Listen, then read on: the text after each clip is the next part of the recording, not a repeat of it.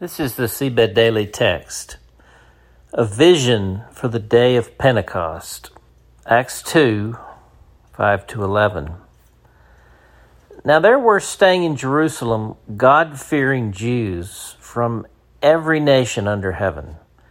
When they heard this sound, a crowd came together in bewilderment, because each one heard their own language being spoken. Utterly amazed, they asked, "Aren't all these who are speaking Galileans? Then how is it that each of us hears them in our native language?" Parthians, Medes, and Elamites, residents of Mesopotamia, Judea and Cappadocia, Pontus and Asia, Phrygia and Pamphylia, Egypt and the parts of Libya near Cyrene, visitors from Rome, both Jews and converts to Judaism, Cretans and Arabs. We hear them declaring the wonders of God in our own tongues. Consider this: the Spirit of Jesus in me greets the Spirit of Jesus in you and brings us together in the name of the Father and the Son and the Holy Spirit. Amen. We're now 16 days into this Holy Spirit summer and counting. The main thing, though, is we are still living in the day after the day of Pentecost. Today I want to share an unfolding Holy Spirit story many of you will want to pray into and become a part of. And speaking of Holy Spirit stories, we want to hear yours too. Share here. Several years back, I began to share a vision we at Seedbed believe is from Jesus. I saw scores of Christians coming out of their homes on a Sunday morning. It was the day of Pentecost. Instead of going to church that day, they went to public places across their towns and cities, parks, amphitheaters, football stadiums, baseball fields, community centers, even cul-de-sacs, everywhere except church buildings. They were not going to church, but were meeting up as church. And many of them were bringing birthday cakes.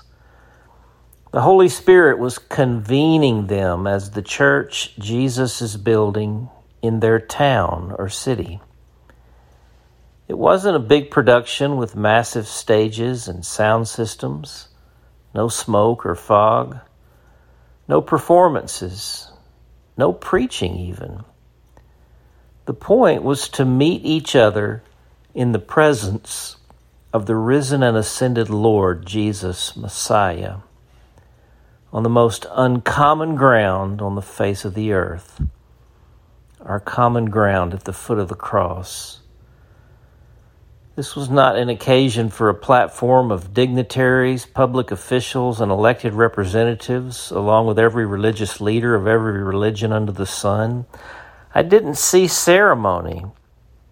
I saw knees on the earth, lots of handshaking introductions of strangers, lots of embracing, tears of joy, the weeping of the relief of repentance, and all of this as a simple celebration of the birthday of the church. They read Acts 2 together. They prayed the Lord's Prayer. Maybe they sang Amazing Grace. That was it. There were no follow-up campaigns to make all our individual churches more diverse. Instead, we were witnessing the Spirit-given diversity of the church on the day of Pentecost, just breathing it in. And as the followers of Jesus simply showed up together in all these places, it had the effect of sending out waves of healing and blessing across the towns and cities. Then, everybody ate birthday cake and went home. Something tells me this would be a profound sowing for a great awakening. Something tells me the response of the observing public would look something like this. Amazed and perplexed, they asked one another, "What does this mean?" Still day one. The prayer, God our Father, who with your Son Jesus Messiah fills us with the Holy Spirit, thank you for the miracle and the mystery of the day of Pentecost. Thank you for the diversity of your kingdom, which is born of heaven and flourishes all over the earth. Save us from the spirit of the age, which so often presents itself as the light, yet only leads to further darkness.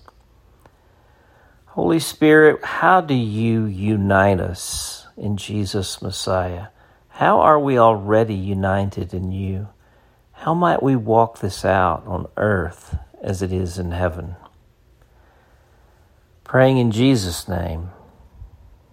Amen. The question, does this vision for a public celebration of the birthday of the church on the day of Pentecost resonate with you?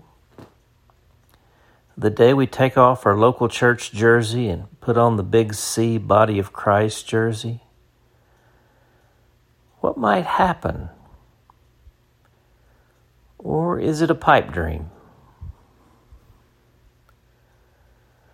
For the awakening, I'm J.D. Walt.